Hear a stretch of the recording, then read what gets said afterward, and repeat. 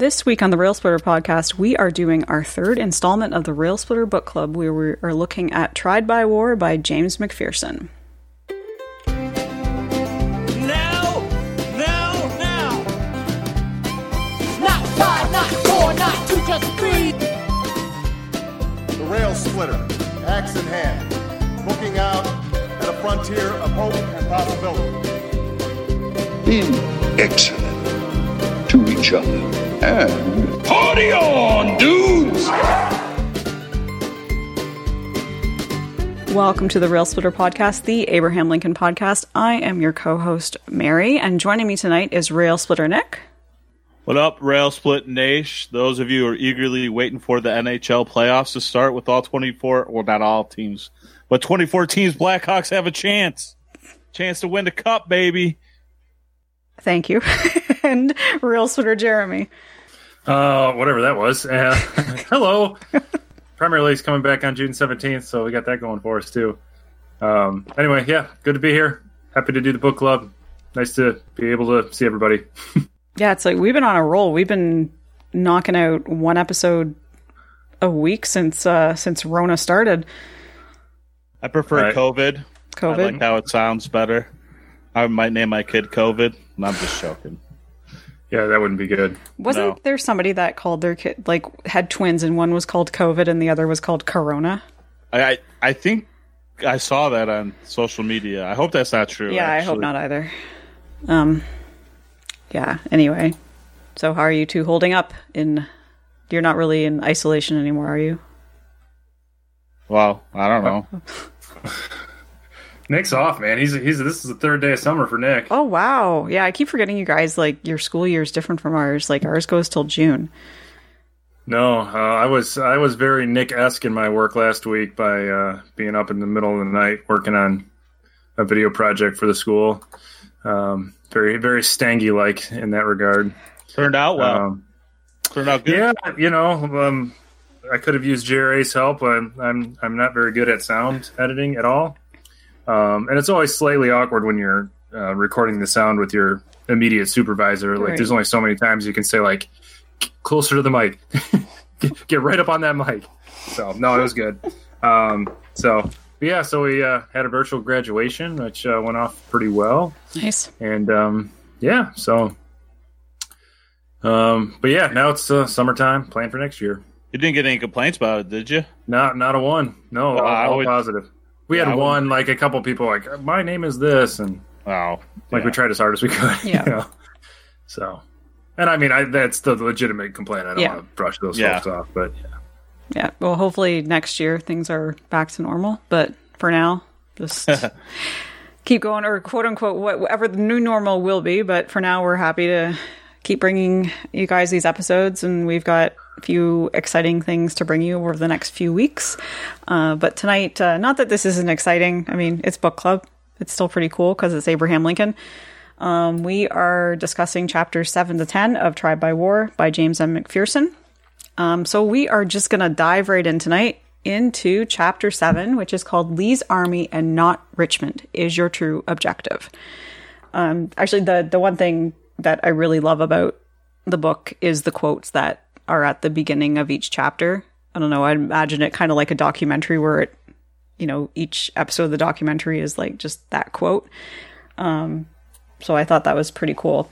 So this chapter covers January 1863 to July the 4th, 1863. And the major battles that are covered are, of course, Chancellorsville, Gettysburg, and Vicksburg. And he also discusses the issues he has with the Copperhead Clement C. Vallandigham of Ohio, who I think we've mentioned him a few times on the show before. He's a bit of a bastard. And so while McPherson does give a quick overview of Chancellorsville, Gettysburg, and Vicksburg, for me personally, I felt like they weren't as well described as the other battles were in the previous chapters. Like, for instance, like in Chancellorsville, he doesn't mention the one key point of that, what happens, which is Hooker getting concussed. So Hooker comes away looking like more that he screwed up, and McPherson leaves that one part out. I don't know, did you guys notice that in this chapter? It didn't stand out to me when I was reading, but I mean, you're right. He did not mention it.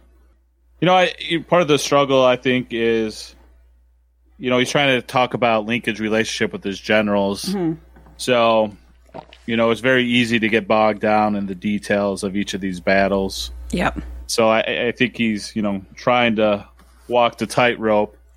And obviously, we have a love for Hooker on this podcast. We feel like he gets a bad rap. Yep. So, but I understand too. Like, it didn't ruin the chapter or anything for me. Oh no. But it does talk a lot about like him making a decision to go with Hooker, though. Like to me, the big thing in this chapter was he's trying to find somebody who's going to take some type of initiative in the East. Yes, and he just can't find it. They're just not getting it. So they keep thinking like it's a different war. It's a unique war for the North because most wars, a lot of times when you're fighting wars, you're defending your homeland, trying to kick somebody out. Well, the North's not trying to do that. A lot of times it's a war of expansion. Yeah. Well, that's not really what the North's trying to do either. They're trying to subdue this and get rid of this institution of slavery as the war of, that becomes the issue as the war progresses. So it's kind of a unique war, and that kind of goes into the quote, too. They don't understand that. If you're trying to defeat a nation, you take out, a capital city makes a huge difference. Yep. That's not necessarily the case in this Civil War. No. So I think that's kind of what the quote gets to here. Mm-hmm. So a lot of this is just like, there's just can't find anybody to do it in the East. No, and I really enjoyed McPherson's discussion of the pros and the cons that Lincoln had to weigh with taking Hooker on. The discussion he had with Henry Raymond of the New York Times, where Lincoln said Hooker does talk badly, but the trouble is he's stronger in the country than any other man. And at this point, Grant is not well. I don't think his reputation is enough for Lincoln to be like, yeah, bring that man east. I want him to do this. He I think wants Grant to stay west, but he wants to find somebody in the east to do it. And like the other thing with Hooker, he's popular with the soldiers. He's got a good record. He's aggressive. And that's what Lincoln needs at this point, because he's just got through Fredericksburg with Burnside, who, like, Fredericksburg was an absolute disaster. And Lincoln hoped that Hooker could infuse that spirit into that army, that aggressive spirit into the Army of the Potomac. And which Hooker did do. Yeah. I mean, Hooker did bring morale back. He did get everybody, straightened out. It just, when it came to actually the game or the battle, the execution, he fell short. How much of that was because of the concussion he received? Well, that's something that's been debated forever. Mm-hmm. It's not like Lincoln, and he tried to coach him up. He knew he had flaws. He brought him in, he talked to him. He had what Hooker kind of, described as like this fatherly talk to him. Yeah, that letter he sent him, where he's like, I'm going to risk the dictatorship, which shows Lincoln's military genius, as McPherson says that, he's choosing him Lincoln's choosing him like he chose his cabinet members. It's like, okay, well, yeah, I've had issues with Stanton in the past, but this is where Stanton's strong and I need him on my cabinet. It's like, okay, Hooker's kind of arrogant, but I need to get shit done, so we'll bring in him, and I'm willing to risk whatever it is, Yeah. It's like, dude, I know I've used this analogy before, but it's like being a Bears fan. He's trying to find a damn quarterback, and you can't find one. You think you have it, then it's not there. Then you're like, oh, Jay Cutler's good. We can coach him up. And then Jay Cutler's always got a pissy face, and next thing you know, it doesn't go anywhere. And then he retires, he gets lazy, his wife divorces him. It just spirals out of control.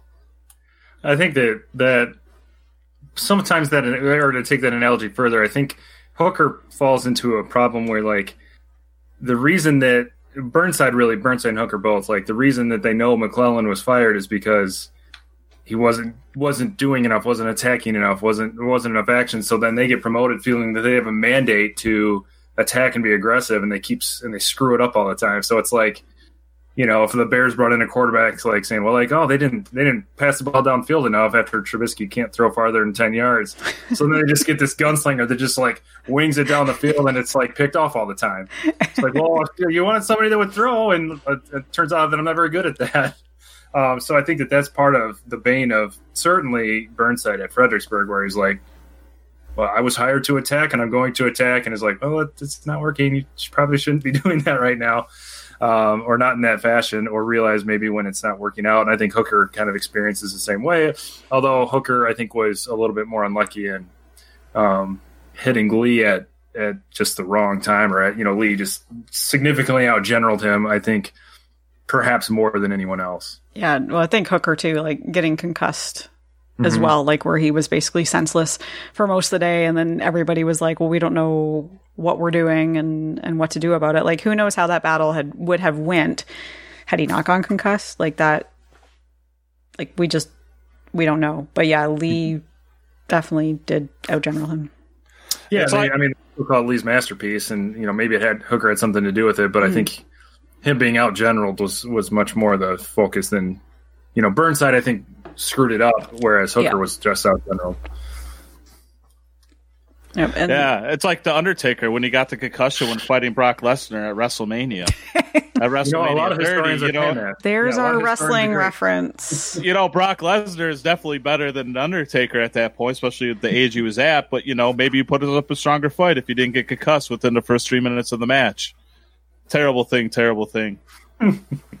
I don't know anything about wrestling. I'm so sorry. No comment. I don't even know who Canadian wrestlers are. No, it's fine. Oh, the Hart family? Come on. Dude, okay. Oh, yeah. Okay. The Hart family. Okay. Yeah. The Hart family. Yeah. Isn't he like a sports icon in Canada? Maybe. I don't know. I thought that was Wayne Gretzky. You don't like hockey. No. You don't know the Hart Foundation. Dude, Chris Jericho, Kenny Omega. Oh, okay. Yeah. Yeah. Okay. Those guys are both from Winnipeg, by the way. So pretty rare. Yeah. Never been there. Anyway, so the other, just a little bit of a wrestling digression. Welcome to the Railsplitter podcast. If this is your first episode, this happens every time. If you're gonna complain about us, give us a 5-star. Yeah, you can bitch all you want, but just give us a 5-star rating. So McPherson also discusses something that was happening with Fort Sumter in Charleston, which I honestly did not know much about. And that's one thing about McPherson's book is it is like a kind of a broad sweeping overview, but he does bring in things that maybe are a little bit lesser known as well and discusses them for a paragraph or two, which I really appreciate because it's like, oh, I didn't know about that. But I think it's good that he does that because he's hitting on everything that Lincoln had going on. So he's not just dealing with the big battles like Chancellorsville and Gettysburg. He's having to deal with these little things too, like what's happening in Charleston with this person named Admiral DuPont, who felt that the Confederate defenses were too strong for this attack by the Union to succeed down there. And then Lincoln eventually goes and compares DuPont to McClellan. And at that point, like, I wondered anyway if Lincoln was regretting keeping McClellan in for as long as he did. That's kind of the way McPherson had written that. Because there's a couple times in this chapter where Lincoln references back to McClellan and compares the situation to being similar to what he dealt with when he was commander. And I don't know if you guys got the sense that maybe Lincoln had regrets for how long he kept McClellan in and didn't pursue somebody else sooner.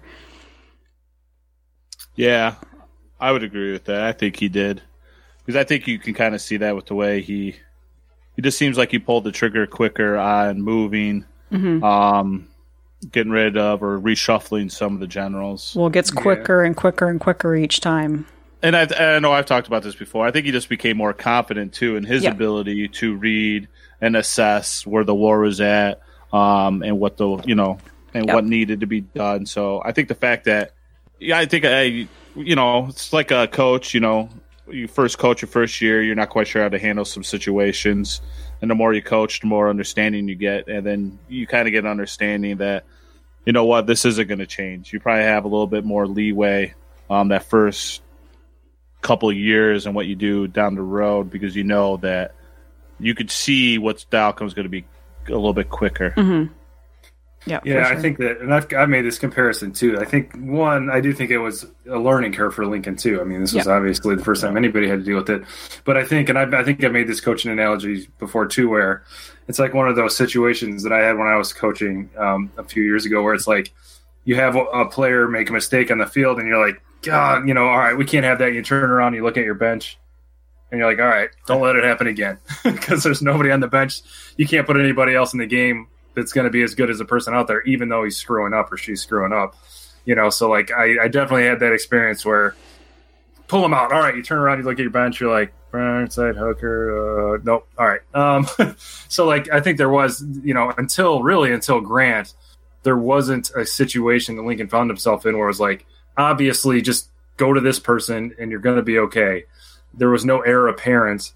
So that's one. And two, I think that there was a political angle, because you can't forget that McClellan was the highest ranking, the highest, the most significant Democrat general that there was. So firing him was a little more delicate than the other generals who were typically more apolitical, if anything. Yeah. There really wasn't a Republican general as much as perhaps Grant and Sherman, but they weren't political yet. But McClellan, I think, had established himself as a Democrat, or at least a friend of the Democrats at the time. So I think there were some political elements too, and political fallout, most clearly evident in 1864 with the election, that Lincoln had to be mindful of. And that's what I think is important about his role as commander in chief, is still a political position, that he had to factor in things like that. Yeah, I definitely agree. Like, yeah, McClellan was definitely the political, he's got, like, Lincoln had to be really careful, but too, it probably harkens back to confidence as well, just not having that kind of like, well, maybe he's the best I've got. And then I think the more he replaced generals and realized, like, okay, this is what I'm looking for, this is what I need, this is what needs to be done. Like Hooker was definitely the person he needed in that particular situation. He needed aggression. And Burnside just had not had that, and they needed the aggression quickly. So then McPherson switches over to what's going on in the East with trying to get Vicksburg. And this is where our friend McClernand comes back again. And McPherson's really good at summarizing the key points for what happens during the winter of 1863 during the Vicksburg campaign. Like Grant is criticized again for being drunk. McClernand writes directly to Lincoln to tell him this, and I can't imagine how that would have made Lincoln feel. And reporters are writing to Lincoln saying Grant's drunk, and McPherson states that Lincoln resisted the pressure to remove Grant.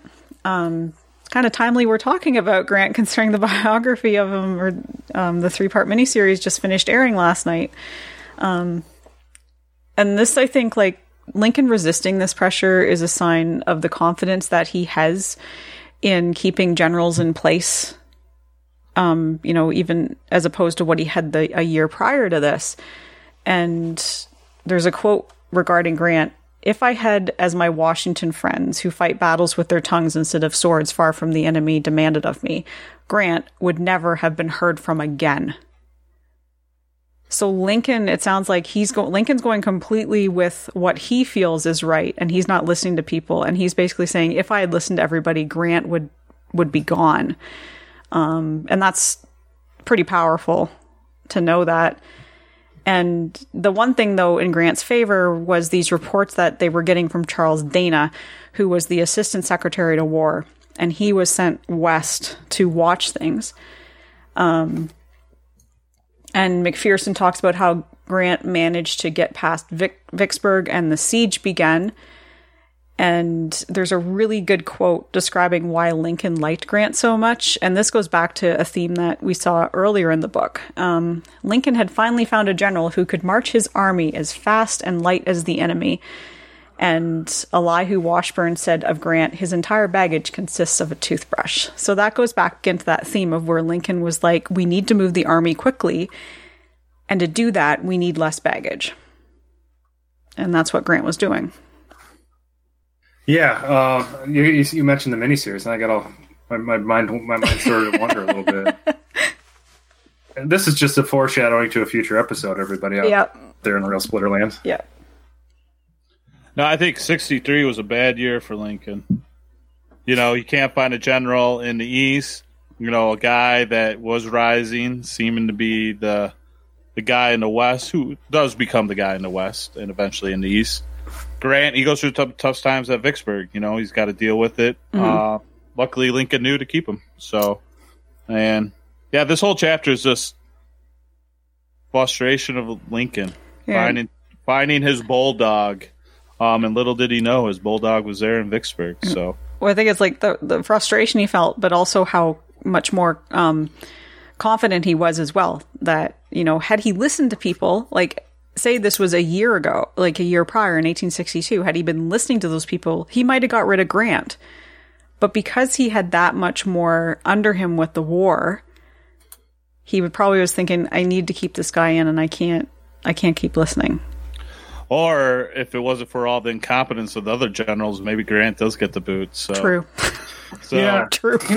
My thoughts on that though too are, I think that too often, and we've talked a lot about how the East gets kind of overemphasized just because of the scale of the battles, and like there's not, like Vicksburg was a siege, which just isn't all that interesting sometimes to young learners, perhaps. But I think there's, I think it's a mistake to feel that Grant staying in the West was like him playing in the minor leagues. And then he was just waiting to get called up to the majors. Like, I think that part of the reason that he wasn't taken from the West was because the West was extremely important, and he didn't leave there until it was pretty well secured. Yeah. He stayed in the West, and once Vicksburg fell, and certainly then you go to Chattanooga and Nashville, and like once most of Tennessee is in Union hands, and they've got the Tennessee River for the most part, and the Mississippi River, of course. Like, I think he's also, the Western theater becomes less important because the battles, the theater is much, much farther on its way to being won by the Union. So and then it becomes more, the immediate need is more desperate in the East. But sometimes I think that idea is too easy to latch onto, that like the West is like the minor leagues or the training ground for generals to get called up to where it really matters. Because, him taking Vicksburg and having, the Mississippi completely in Union hands was huge. Huge to the war, right? So much more of a significant military victory than any one loss was. Chancellorsville, Manassas, Antietam, if you want to consider that, so I think that was probably playing into Lincoln's decision too. It's like, there's an opportunity cost to bring in Grant East, and that opportunity cost is you don't have Grant in the West. You bring up a great point. And then the documentary too, which I know we'll talk in a later episode, but Grant, it's not like Grant's an unknown either. It's not like this minor league prospect that you're only briefly hearing about. I mean, in a lot of cases, when he takes Donaldson, he becomes like the first major face of the Union. He's in the newspapers. That's how he gets all the damn cigars, for crying out loud, because he's pictured with one. So it gives a little bit more context. And I think you bring up a great point. I think a lot of times, because of the way it's been studied, the West is seen as the minor leagues, and it's like Grant doesn't get any fame till all of a sudden he comes out of the blue to the East, which wasn't the case at all. Oh, I mean, I completely agree. As somebody who I do focus a little bit more in the Western theater, I really think it kind of gets downplayed compared to the Eastern theater, though. I mean, Chickamauga and Gettysburg are my two favorite battles to study. But yeah, there's a lot going on out West. And I mean, I think to Lincoln, it was really important. Like, I mean, he saw the city of Chattanooga, which we'll get to in the next chapter, as being kind of that, like, just as important as Richmond. And he saw Vicksburg. Vicksburg was the key. And, like, it's definitely a very important place. And I'm sure that definitely played into him, Grant staying out there and holding it together for him. Agreed. Yep. Then the other thing that McPherson gets to, I mentioned this earlier, was Landingham from Ohio and the issues with him. So as I said, he's a copperhead, and like I also said earlier, he's a bastard. Yes. I don't like Vallandigham at all. He was like just obviously copperhead, so he's not an abolitionist. He doesn't want the war to keep going. He's willing to settle with the Confederacy for whatever they want. And so Burnside issues this order that anyone who committed expressed or implied treason would be subject to trial by military tribunal. And sure enough, Vallandigham gets arrested in Mount Vernon, Ohio. And Lincoln justified this using public letters, much the same way McPherson said that a modern president would use a primetime speech or to have a news conference. And Lincoln argued that the whole country was a war zone. Like, just because the war is not happening in Ohio doesn't mean that you can do what Vallandigham did there. And McPherson says that these letters showcase Lincoln's talents for explaining complex issues in easily understood terms. And Lincoln said, "Must I shoot a simple-minded soldier boy who deserts, whilst I must not touch the hair of a wily agitator who induces him to desert?" Like, Vallandigham had stood up in this speech and basically said to soldiers, desert, it's not worth it. And that was brilliant what Lincoln said. Like, do I go after the soldier or do I go after the guy that's telling him to desert? You know? No, I mean, yeah. Sorry, I cut you off there. No, you didn't at all. Yeah, I mean, it's just Lincoln showing that he could take complexity, simplify it in a manner that people get, and it's really hard to dispute against. Yeah, and I think a lot of his genius in that is like just knowing what the priorities are. You know, like, I mean, are we really going to chase down every single deserter? I mean, if we make this an issue, we're going to bog ourselves down with just the pure logistics of trying to enforce this stuff, or do we go for the root of the problem, which may be leadership, right? If there's a leadership problem leading to desertion, perhaps that's where you kind of have to focus your efforts. Mm-hmm. Yep, agreed. And then go into the Battle of Chancellorsville, which, as I said, there's no mention of Hooker getting a concussion. And so Hooker blames others for the defeat. The commanding generals are blaming him for it. And Lincoln visits him on May the 7th. And he seems to be, at this point, he's much more firm with Hooker than what he was with McClellan. And I like that McPherson illustrates that. I think that, again, shows, Nick, what you've said many times with this book, that it shows Lincoln's confidence is getting up there, and it's a lot higher than what it was at the beginning of the Civil War. And then he's lobbying, or he did have more, like, so, okay, my question was, did he have more faith in Hooker, or was he just more confident in how to deal with his generals? Like, did he want Hooker to stay in and basically say, like, no, you can do this, or was he just more confident? For what part now? Okay, so this post Chancellorsville? Yeah, this after Chancellorsville, where he's being very encouraging of Hooker. I think he's trying not to change command again so quick, probably, is part of it. Kind of that balance, you know. Because it's what he just, I mean, that'd be real rapid fire. You got rid of, you know, McClellan, and Burnside doesn't last that long, and then you get rid of him right away. So he was probably just trying to see if he could salvage who they had. Probably nobody else either, because there was some other people. Didn't Meade turn it down? Meade didn't want it. Yeah. And then you got you got these guys who are complaining, and then he offers it to them. Nobody wants it either. So obviously that's got to be frustrating on top of that. So what are you going to do? You know, he must have saw something in Hooker to start with, so maybe he's hoping he can still salvage it from him, give him another shot. Well, I think at one point he said to Hooker, I gave McClellan many chances. Yeah. I'm willing to give you just as many. I mean, that had to be irritating. These people come, this person sucks, it sucks. All right, you want the job? Reynolds turns it down. I forget. Meade says he doesn't want to do it. I mean, and then it's like, Jesus, what am I supposed to do here? I mean, it's not like we have an endless supply of generals who had the leadership and experience to do it. So yeah, and I think he probably just kept him on because he didn't want to switch again.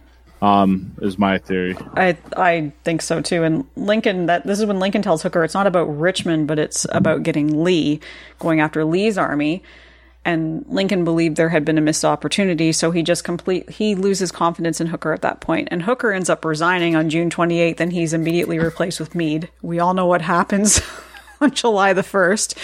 Meade is about to, as I've mentioned in a few episodes, have the worst first week on a job that you could possibly have. The Battle of Gettysburg, very challenging. And McPherson does seem to at first hold Meade in a positive light, stating that he directed a skillful defense against repeated Confederate attacks, and he inflicted a punishing defeat on Lee's army, which lost a third of its numbers during the Battle of Gettysburg. Yeah, but I think it's, of course, we've talked about this before with regard to Gettysburg, but, it's the opposite of what we were talking about with Chancellorsville. Like, nobody out-generaled Lee at Gettysburg. He made his crucial mistake, like his one crucial mistake with Pickett's charge and, and failing to see, or to recognize his own, I guess, the opposite of invincibility, whatever. He's not invincible, right? Him failing to realize that that he's not going to surmount insurmountable odds as much as he's come close in the past. So, and I think Lincoln sees that more than anybody. And that's another thing that gets lost in history when we're just kind of conditioned to look at this Gettysburg as this huge, absolute victory, when Lincoln was the first to really be critical of Meade, saying like, what a missed opportunity. The war could have essentially been over. Which is of course debatable, but at least he recognized that it wasn't fine generalship that won that battle. It was amazing performance by officers for sure. Chamberlain, of course, being the most notable. But yeah, it's not exactly a triumph from a leadership at the highest level standpoint. I mean, Meade is my favorite Eastern theater general, and I really think his command there was I think he doesn't get enough credit for what he did. I've really come to respect and see that more in the last year. The more I read about him, the more I read about Gettysburg. And I am a person that I definitely do defend the non-pursual of Lee, simply because the Army of the Potomac was very broken and battered at the end of those 3 days. Go ahead, Nick. I think the thing that has to be driving Lincoln nuts is Lee's always taken initiative. He makes 2 strikes into the North. Theoretically, all the South needs to do is bunker down and kill the will of the North to continue the fight. So he's thinking, damn it, from our perspective, we're really the ones that need to take the initiative because we're trying to keep them as part of the United States of America, and we need to go in there and be the aggressive ones. And nobody's doing it. It's always Lee doing it. And that's where it's got to just be irritating beyond belief. Why can Lee do this when he doesn't theoretically even need to do it? Because they just need to bunker down and protect their borders and keep the North out. And then eventually they could theoretically get what they want. Now, I don't know if it's just as simple as I'm making it sound. But then Meade just never follows up. Never follows up. I mean, he dragged his feet around. I think he does deserve some criticism. To expect him to go immediately after that, I could see there. And then, of course, we've talked about McClellan, to the point where it's ridiculous. But, yeah, that's got to be very irritating. Lincoln knew that. He saw that. We need to be the ones on initiative. And I don't know if that's because he has to deal with the politics of it more and he's able to see it in a clearer vision. Than a general who's just thinking military tactics. Sorry, I just kind of went on a rant. No, I agree, Nick. I think that it's kind of the old cliche of taking the fight to them. Like even the more significant victories, Antietam and Gettysburg, it feels like they was still fought on Lee's terms, right? Like Lee decided, Lee's movements, I think, dictated. Of course, we always talk about those first few scenes in the movie Gettysburg when Sam Elliott, was saying this is where the battle's going to happen, and he can see it unfolding. But it's really Lee's. You're right. It's really Lee's movements that are kind of dictating how that's going to go down. And the triumph is that the Union repelled that attack, right? So they're on the defensive. Even in that victory, they're on the defensive technically. And then you see Grant at Shiloh. Of course, this is far earlier, but the second day of Shiloh was largely the fact that he chose to attack in an unconventional time to attack. And then that's, I think, what makes him different. Taking Vicksburg was, of course, because it's a fortified city, but still, it's taking the fight to them. And that's where I think, Fredericksburg was an example of that backfiring. But so many battles were really dictated by Lee deciding in where and when the battles take place, largely on him seeing when to take the fight to the Union. And of course, Mary, and I do think that what does get overlooked from Meade is that it was his first week on the job. So, to expect him to just come in being the new person immediately and say like, oh, sure, this engagement has 100,000 people in it. That's fine. I'm the general of the army. It'll be okay. Like, of course, it's not that easy. No. And I mean, he's fighting with an army that he's now in overall command of. It is basically my take on it is he's fighting with the Army of the Potomac that Joseph Hooker created. Which that's the army that won Gettysburg. I completely agree with you, Nick, about the frustration that Lincoln was feeling. And I'm sure that's why he wrote Meade that letter saying, why did you not pursue? But then Lincoln, and this is one thing that really illustrates the empathy that Lincoln had, that he took a few steps back and he was like, yeah, I get what Meade is doing. Like, he's lost, Hancock is wounded. Gibbon is wounded. Reynolds is dead. There's just so many, Barlow was wounded. There was so many of them that were wounded that I think Meade felt, I can't ask my army to do any more than what they've given me for these 3 days. And Lincoln did want Meade to give that death blow, and I get it. Lincoln is frustrated by this point, and Meade is just caught in a bad place, with what has happened. And then there's pressure, for the next few months for Meade to pursue. And, it's just, I do feel bad for Meade in some respects in that way, but I also understand where Lincoln was coming from too. But at the same time as Gettysburg has happened, Lincoln is overjoyed by this, triumph at Vicksburg. Grant has taken Vicksburg. He's got the Mississippi River for the Union. And Lincoln said Vicksburg surrendered to General Grant on July the 4th. Now, if General Meade can complete his work so gloriously begun so far by the literal or substantial destruction of Lee's army, the rebellion will be over. And then Meade holds a council with Lincoln and Halleck, and they become upset over that. And I do agree with, as I said, I do agree with Meade for the decision that he made right after Gettysburg. And then he refers to Grant as the general that did try. And that makes me think maybe, McPherson at this point kind of starts, I don't know how much McPherson likes Meade. I know McPherson doesn't seem to like Burnside or Hooker, and he starts to see the way he starts talking about Meade at this point, but he holds Grant in high regard throughout the whole book. I don't know if you two noticed that or not. I did, yeah. But I think that's not uncommon, in Civil War writing. I think that's, holding, and I think when you look at Grant, the miniseries, which we're going to get to, of course, but the marketing for that was Grant is a story of contradictions. He's looked at as a drunk and as a hero and as a butcher and as a savior. It's largely positive. So, exclusively positive. So, spoiler alert. Well, I think, too, Lincoln and Grant, it's probably the best relationship he kind of had with the general. They were able to sit down, talk. He got somebody who was, basically doing what he felt needed to be done.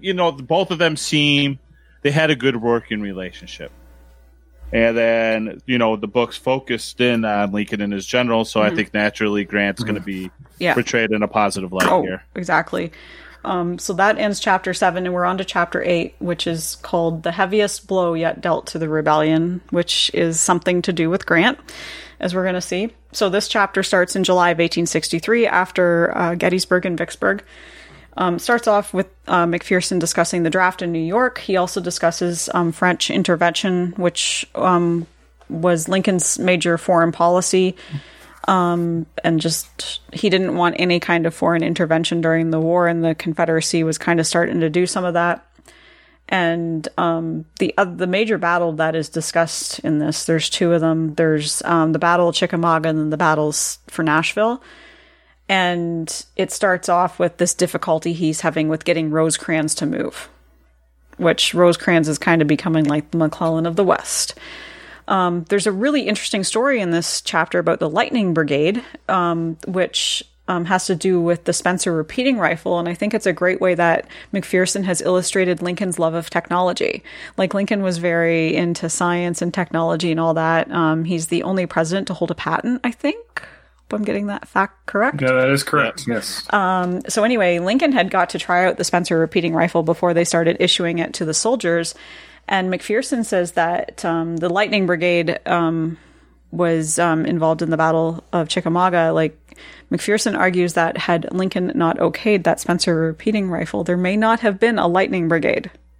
So I thought that was really cool. I made a note in the book at this part. The image of Lincoln, like somewhere in D.C., shooting off these guns, right? Is just like, yeah, that's awesome. I want Spielberg to do a sequel to Lincoln. Well, I guess he couldn't. A prequel to Lincoln. Yeah. A prequel to Lincoln. A sequel. And I want this scene in there where Daniel Day-Lewis is out there trying out these new guns. That would be... I was thinking that too, just that image of Lincoln giving... not at all like a gun person, but at the time, like, that technology was very probably advanced, and for Lincoln to try that out and say, yeah, we need to issue this to the soldiers, and then to have something like the Lightning Brigade come along, that's I really like how McPherson tied that into his writing here. Yeah, I think that's a great example of taking, and Spielberg did this brilliantly in the film, taking specific stories or specific instances from Lincoln's life to paint a picture of him as a whole person. The two incidents I'm thinking of specifically are him telling the Ethan Allen story, which is a story that he really enjoyed telling, and him talking about Euclid and geometry, and like, those are two things that, like, very short, relatively short scenes where not a huge amount of dialogue, but, like, you get that vision into who Lincoln was as a person. And I think that particular scene with the guns would have done the same thing. Like, you see him, like, super, like, excited, like a kid in a candy store, in a way where he's just like, you can just see his brain firing, and, like, this is just so cool. Like, just a really small incident in the grand scheme of his presidency, but you can kind of see, like, who he was as a human was, like, super interested in this kind of stuff, and, like, taking some time off of sitting in the telegraph office to, like, kind of get geeked up about some tech. So I think that could have worked, or would work, if you did a prequel. Yeah, I agree. It was just really, that was one of my favorite parts of this chapter. And then it gets into, so he talks about the Battle of Chickamauga, which ends up turning into a siege. And he does mention the Rock of Chickamauga, General Thomas, which I thought was pretty cool, because he's one of my favorites too. And then Lincoln is also having to deal with Burnside. Again, this isn't something that, like, if you study the Civil War, obviously you might know about this, but anybody coming into it, Gettysburg, Vicksburg, like, you recognize those things, but you might not know as much about what's going on in the Western Theater with Burnside, who's near Knoxville. And Lincoln writes him this telegram. He never sends it, but he said Burnside ends up going the wrong way for some reason. And Lincoln writes him, it's your incomprehensible action makes me doubt whether I am awake or dreaming. But he never sends it. And I think some of that is Lincoln's sense of humor coming through too when he's angry. But the fact that he can take a step back and not send that is really something. It's like he gets his anger out and he's like, okay, redo. Sends him something that's a little bit more diplomatic. But still, I thought that was I like that McPherson is illustrating that side of Lincoln, that Lincoln did get angry at times, did write things that might have been not so nice to send, but that he was able to take a step back and not send it. And then the other cool thing that he talks about in this chapter is getting the Stanton and his idea to get all these troops to Chattanooga in, like, record speed. And he got them there in just it was really, really quickly that he managed to get them there. Someone was like, no, it's going to take 6 weeks. And Stanton's like, no, I can get them there in a week. And that's pretty close to what happened. And at the same time as these troops from the east, which were Hooker's troops, are getting to Chattanooga, Sherman's troops are coming down to Chattanooga too. And this is when you have Lincoln's comment about Rosecrans, where he's confused and stunned like a duck head on the head.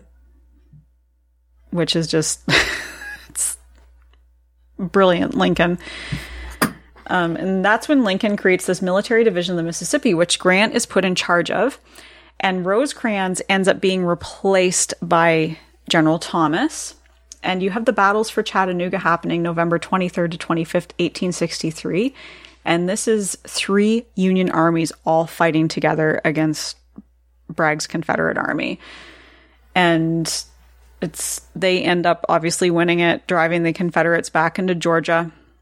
And Tennessee is now secured for the Union, which, as you said, Jeremy, was the huge thing for Lincoln to get that security, for like to have that before he even thinks about bringing Grant to the east. And meanwhile, over in the west, you have Lincoln is losing faith very quickly in Meade, which at this point I don't blame him. Like, Meade's not doing what he should be. And McPherson does make a really good point about East versus West at this point, and this might have played into a little bit about Meade, how he was. Newspapers were constantly looking over shoulders in the East, and there is less glare of publicity in the West. I thought that was a really great thing that McPherson talked about there. What do you guys think? Yeah, I think, to me, I kind of just feel that Meade was more defensive-minded, though, than anything. His instinct was to be on the defensive, let them come to us, fight them, which, from a military tactic and the way technology and stuff was, I mean, that was the better position to be in. Unfortunately, when you're the North trying to bring them back in, you didn't necessarily have that luxury all the time. And then, obviously, the pressure of having the media there, that probably maybe amplified that a little bit more. And then, Meade probably justified it being that way, too. He was there for Fredericksburg. He saw what happened. And he's seen some of this terrible tragedy that's taken place when you go on offensive. I mean, he's at Gettysburg. He sees that, what the defensive can do on the third day, to a major charge. So I think part of that's understandable. Yeah, I think that's that's where Lincoln's genius comes out, where, like, the war wasn't, battles are won with that military, idea. Like, the idea of, like, we have a better chance of winning this battle from a defensive position. Whereas Lincoln's goal was to win the war, knowing that the enemy was the South's will to fight, the enemy was the South's resources, and the enemy was just the number of people that they had. Much more so than, like, defensive positions and forts and things like that. So, with Lincoln seeing that, this is what makes Grant emerge as the solution, because Grant also saw that. And Grant also knew that a war of attrition was going to be the way to win. So I think that the difference isn't necessarily about who's smarter militarily as much as, our goal is not to win battles, our goal is to win the war. And of course, you want to win as many battles as possible, but this is where you could reignite the Gettysburg and pursuit debate, or, McClellan not knowing if he had enough people to attack on the peninsula. Well, what if you attack and it's a huge battle and you don't necessarily win? People are going to be really sweating. You got how close did they get to Richmond? We lost this many people, whatever else. So I think the difference, or what really shows here, is that Lincoln's focused on knowing how to win the war, and he's just trying to find somebody to do it. Not necessarily just a good battlefield commander, but someone who can lead a campaign and who can lead a theater and can end up winning the war is, I think, what they're looking for. Yeah. And the other thing that McPherson discusses is the African American troops, and he specifically references the 54th Massachusetts. The anniversary, which we are recording on May the 28th, the anniversary of them leaving for South Carolina from Boston, was today in 1863. So that's pretty cool that we're recording on the anniversary of that. But he mentions that Grant wrote Lincoln to say that it works doubly, weakening the enemy and strengthening us. And Grant had hearty support for the policy of arming the Negro. This, with the emancipation of the Negro, is the heaviest blow yet given the Confederacy. by arming them, we have added a powerful ally. So I really like that McPherson discusses this. He talks about the meeting that he has with Frederick Douglass. And he also talks about what happened at Fort Wagner, unfortunately, with the 54th Massachusetts. And I really found the whole discussion about Douglass quite fascinating. And I'm glad that McPherson touched on that. And then he gets back into with Meade and how things are going there, which is not very good. And he talks about the Gettysburg Address in November, and also Lincoln's proclamation of amnesty and reconstruction, which allows full pardon and restoration of property except slaves, as long as the Confederates swear an oath of allegiance. And he has more measures put in place that will help weaken the Confederacy. And the chapter takes us to the end of 1864. And I enjoyed this one too. I think my favorite one overall so far has been chapter 7. But I also, chapter 8 was a really great discussion too. So do you guys have any thoughts at all? Yeah, I thought chapter 8 does a nice job of going into the complexities of being commander-in-chief. You know, when you're a general, all you got to think about is military tactics. Commander-in-chief, especially in a democracy, you can't separate the military from politics. They go hand in hand. And the chapter really starts out talking about this. You know, for example, Lincoln wanted to send some troops into Texas because he's worried about the French presence in Mexico. They have a presence there. Maybe they'll end up backing the Confederates. So he's thinking foreign policy-wise. Rosecrans, he wants to get rid of him, but the election's coming up. So he knows he can't just dump him because there's going to be political consequences to this. So he holds on to him for a little while longer, which he did with some other generals. And he has to get creative, too, with some others on where he moves them and how he goes about it because of the politics of these things. And I think that's something that a lot of military generals struggle to understand when dealing with the president throughout wars. And I think some of our more successful generals throughout American history have been the ones that understand the obstacles that a president faces, acknowledges that and accepts it, and works with them to find, you know, a solution to the conflict at hand. And I think that's where Grant really excels with all that too. And then this also goes into sometimes, you know, political decisions are made to benefit the military. For example, McPherson talks about the 10% plan to get the southern states back into the Union. And he makes the argument that Lincoln did this to really weaken the South. Because as soon as these states say that they're part of the Union, you could establish a new government. And then that's going to weaken the will of the South because, you know, theoretically, they've just lost one of their states. So, you know, the complexities of being a commander-in-chief is very unique, and it really goes hand in hand because you can't ignore the politics in a democracy, especially, you know, when you're in an election year like Lincoln was. So I loved how he talked about that in that chapter. I enjoyed that part of it too. Jeremy, do you have any thoughts at all?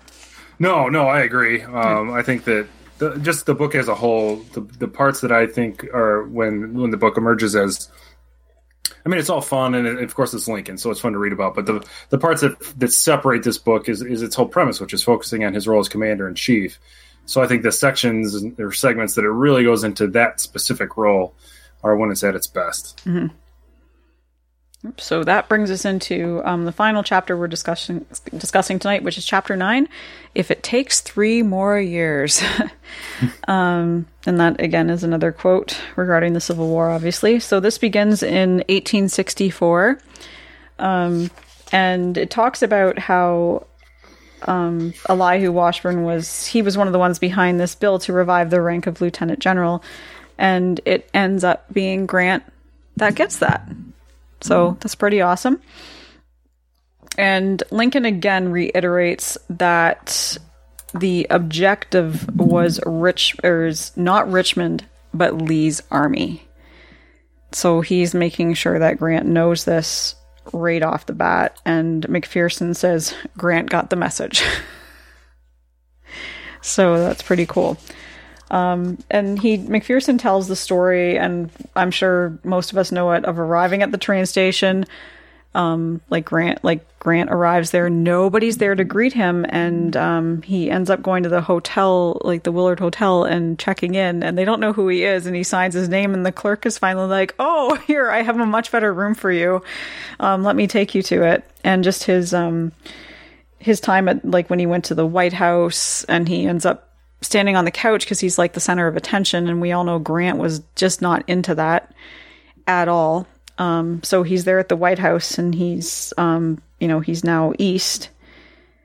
And Grant also at this point, hold on, real quick. Yeah. I love that story of how he arrives there, and then he's got to stand on the couch. Yeah. This is a spoiler for the Grant series. Well, I'm not going to say anything. Never mind. Because you haven't watched it yet. I know some of what happens, but yeah, I'm going to watch it soon. Well, you're going to be disappointed. I guess the cat's out of the bag as far as that's concerned. But they missed an opportunity in the third episode to do, or maybe it's the second episode. I can't remember which one.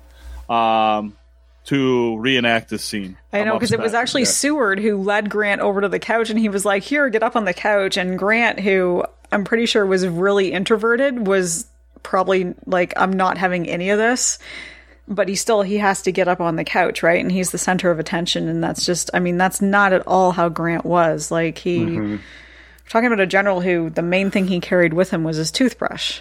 Every time I hear Grant on the couch, I think of Tom Cruise on Oprah. I don't know. What? Well, I think that tells two things about Grant, but the second one I think is more important. Like, the story's often told of him signing into that hotel and them not knowing it's Grant. Yep. It's often told just the stress that he didn't wear his military, insignia or whatever, his, all of the flub dubs, as Lincoln may have called them. Like, he just wore a basic officer's coat, and that's it. So he didn't wear the stars for the general or whatever, anything too crazy, the sword, he was very, and I think people kind of stop there, but I think what's even more telling about his character is that he didn't really care that they did, it's not like he's like, "You don't know who I am." He's like, "Oh, okay, you didn't, don't have a room for me. That's cool." You're like, whatever.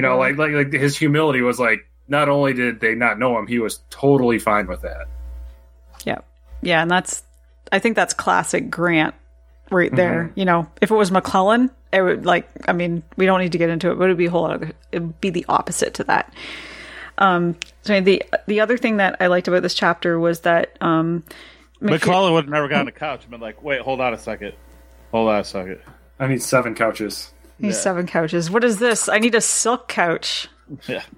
That was a short joke, but it's kind of bad.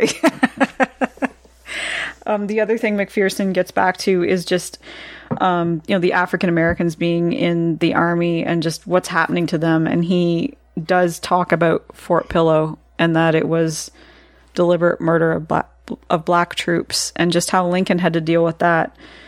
He said, "Blood cannot restore blood, and government should not act for revenge." So clearly this was a controversial issue for Lincoln. Like, what do you do when this Confederate general has come in and deliberately murdered these black troops? And Lincoln, I'm sure, had to walk a very fine line with that. And I can't imagine how this book really brought to the surface for me, like, how difficult that situation must have been for him. I don't think it's something that gets touched on enough with Lincoln, but I'm glad McPherson touched on it in this book. And then he goes back to talking about just Grant, like Lincoln is starting to defer more to Grant for military matters that fell within his responsibilities of being general-in-chief.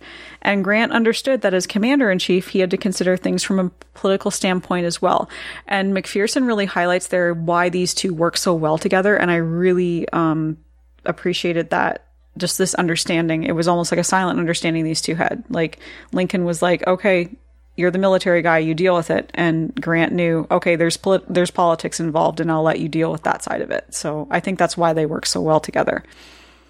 And then he talks about just how Grant is, he refers to him as being like a bulldog in relation to being the fighting in the wilderness, that he has the grit of a bulldog. And once he gets the teeth in, nothing can shake him off, and it is the dogged pernicity of Grant that wins.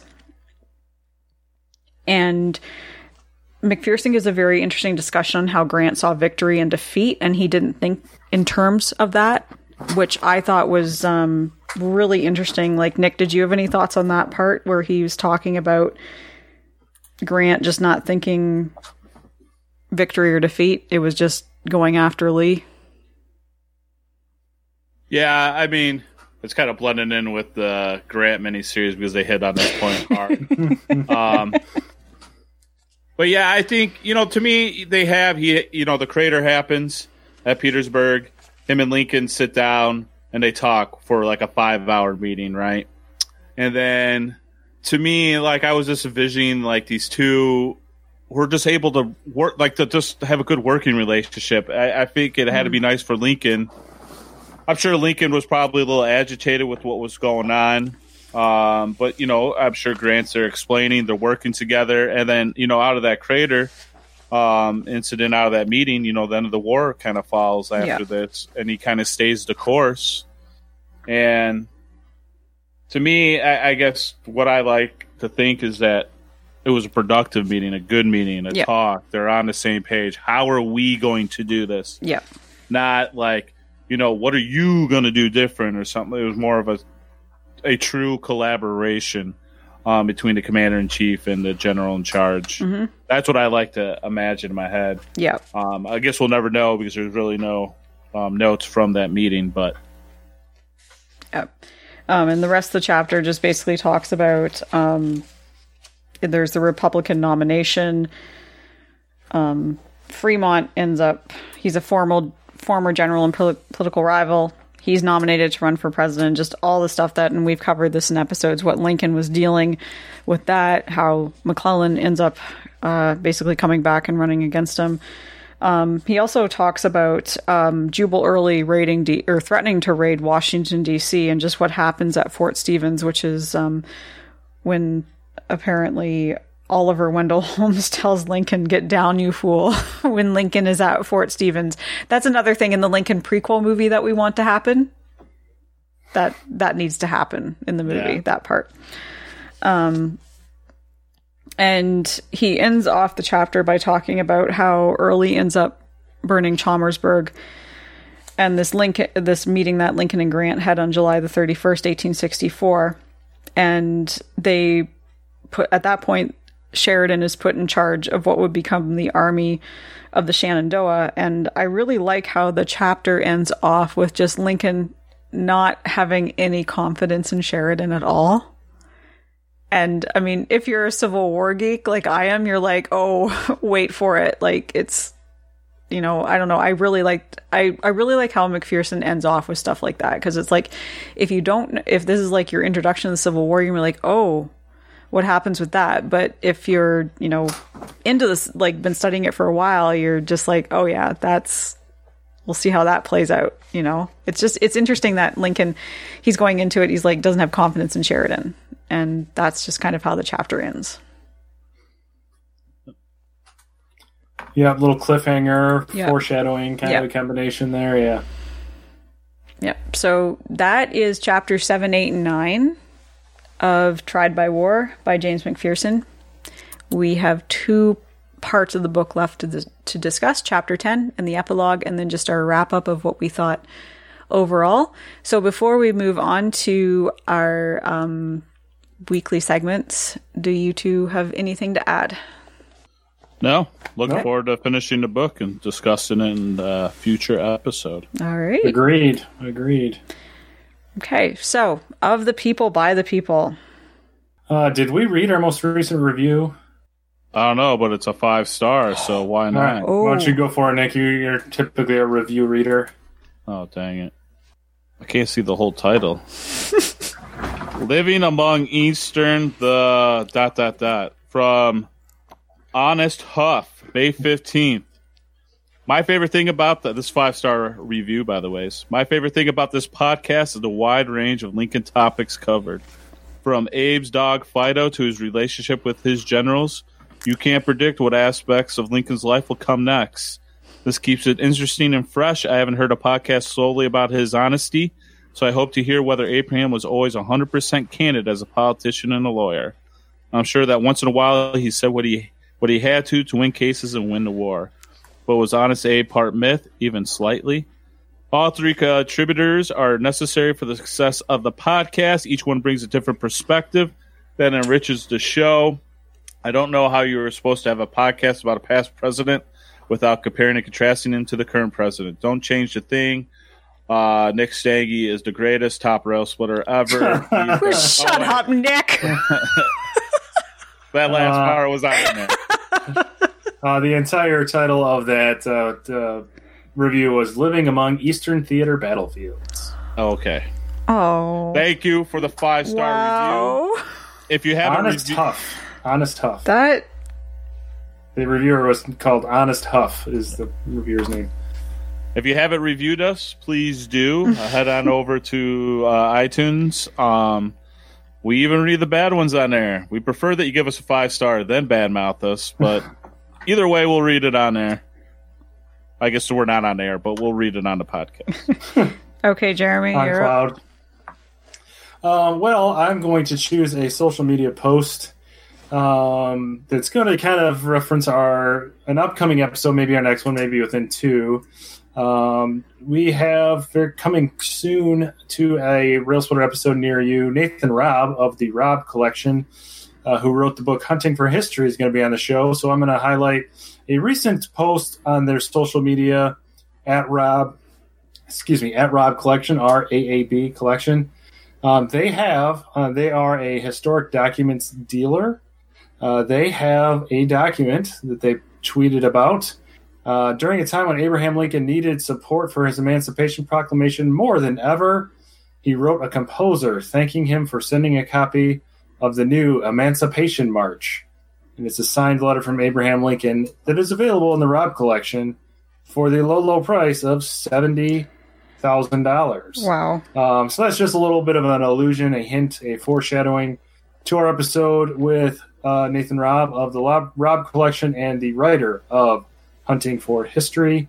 And I think that's going to be a pretty fascinating conversation where we talk about tracking down historic documents. We'll, of course, highlight the Civil War and Abraham Lincoln.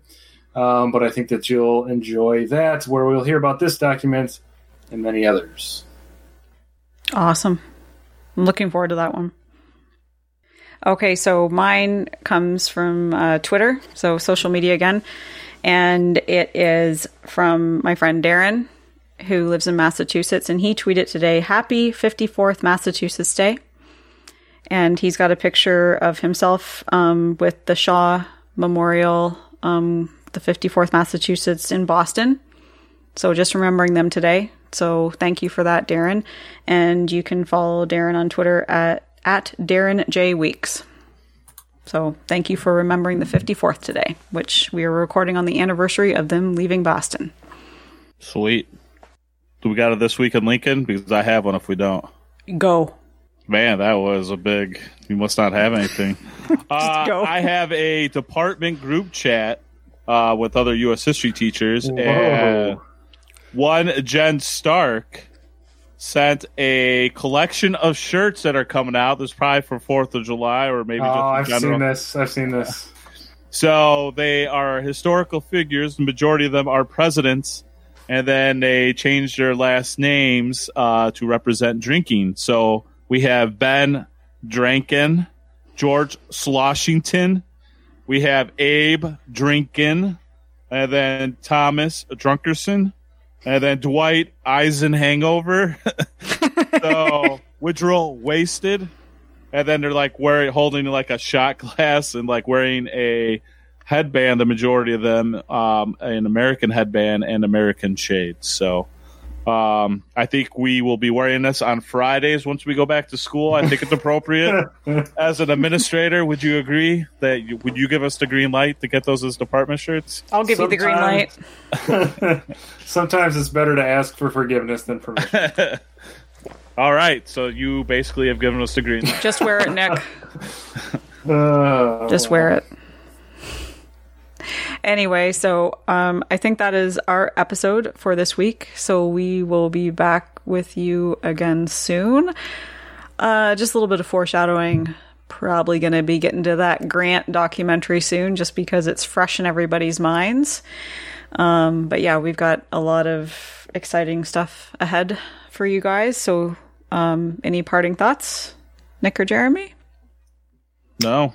I think thanks for participating in the book club, and we're excited for the upcoming episodes we got for y'all. Yep. All right. Well, until next week, keep walking the world with malice toward none and with charity for all. And we will see you all again soon.